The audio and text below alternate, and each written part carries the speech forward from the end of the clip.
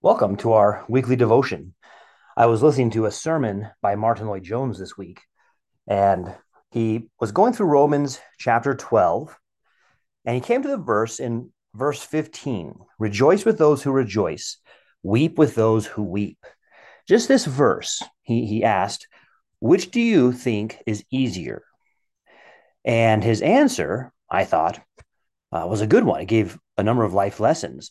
In my mind, I thought, well, it's easier to rejoice with people because when you weep with someone, you're going through the heartbreak with them. Maybe they've gone through some disaster.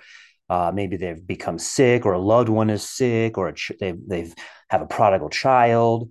They've lost their job. Anything, right? You're thinking about those, and you have to go through that, and you're feeling the emotions with them.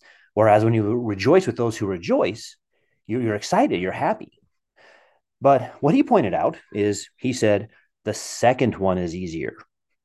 He said, in our sin life, it's very common that we don't like to rejoice with someone in their success.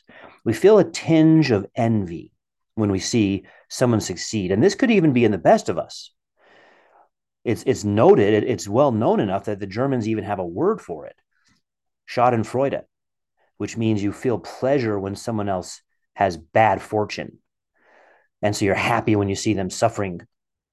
And it'd be hard to admit that to ourselves. We may not even be conscious of it sometimes. A lot of times we have a depth of intentions and motivating factors that we're hardly even aware of, but we'll find ourselves upon reflection and having a little bit of glee. If we see someone, we call it being taken down a notch. We might say they needed to be taken down a notch.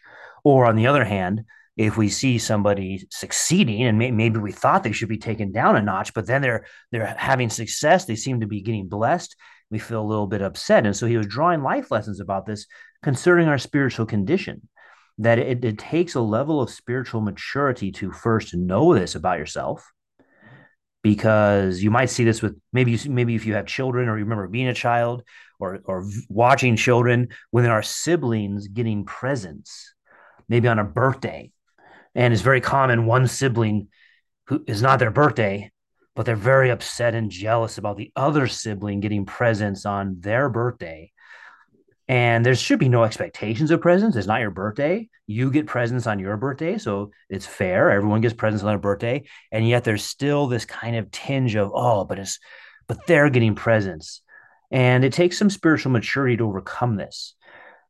On the other hand, being able to rejoice with someone when they do have something good go for them, because the common voice in our head is, what about me?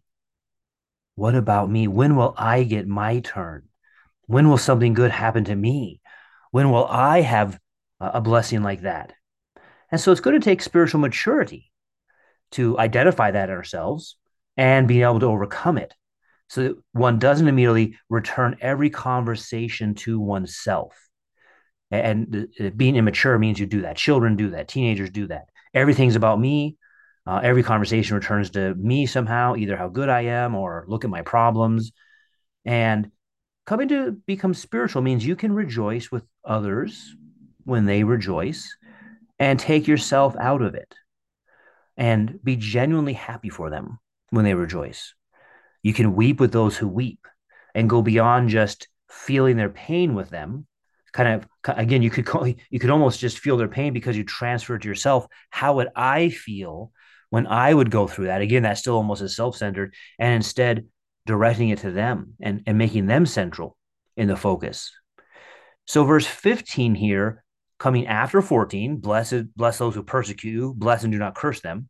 Do you see how that's the same attitude as being able to genuinely rejoice, to genuinely bless him? When Stephen was being killed, he genuinely forgave. And it comes before 16, live in harmony with one another. Do not be haughty, but associate with the lowly. To do verse 16, you need to be able to do verse 15. A person might be haughty and always thinking of themselves and not really be able to rejoice with those who rejoice or weep with those who weep. So for me, as I heard this sermon, it was a call to reflect on spiritual maturity and a lesson from how even just one verse in Romans, starting in Romans 15, we have practical Christianity, practical applications of the doctrines he covered in earlier parts of the book. And starting in each verse has so much to apply, so much to learn of how to take out the self life and replace it with the love of Christ.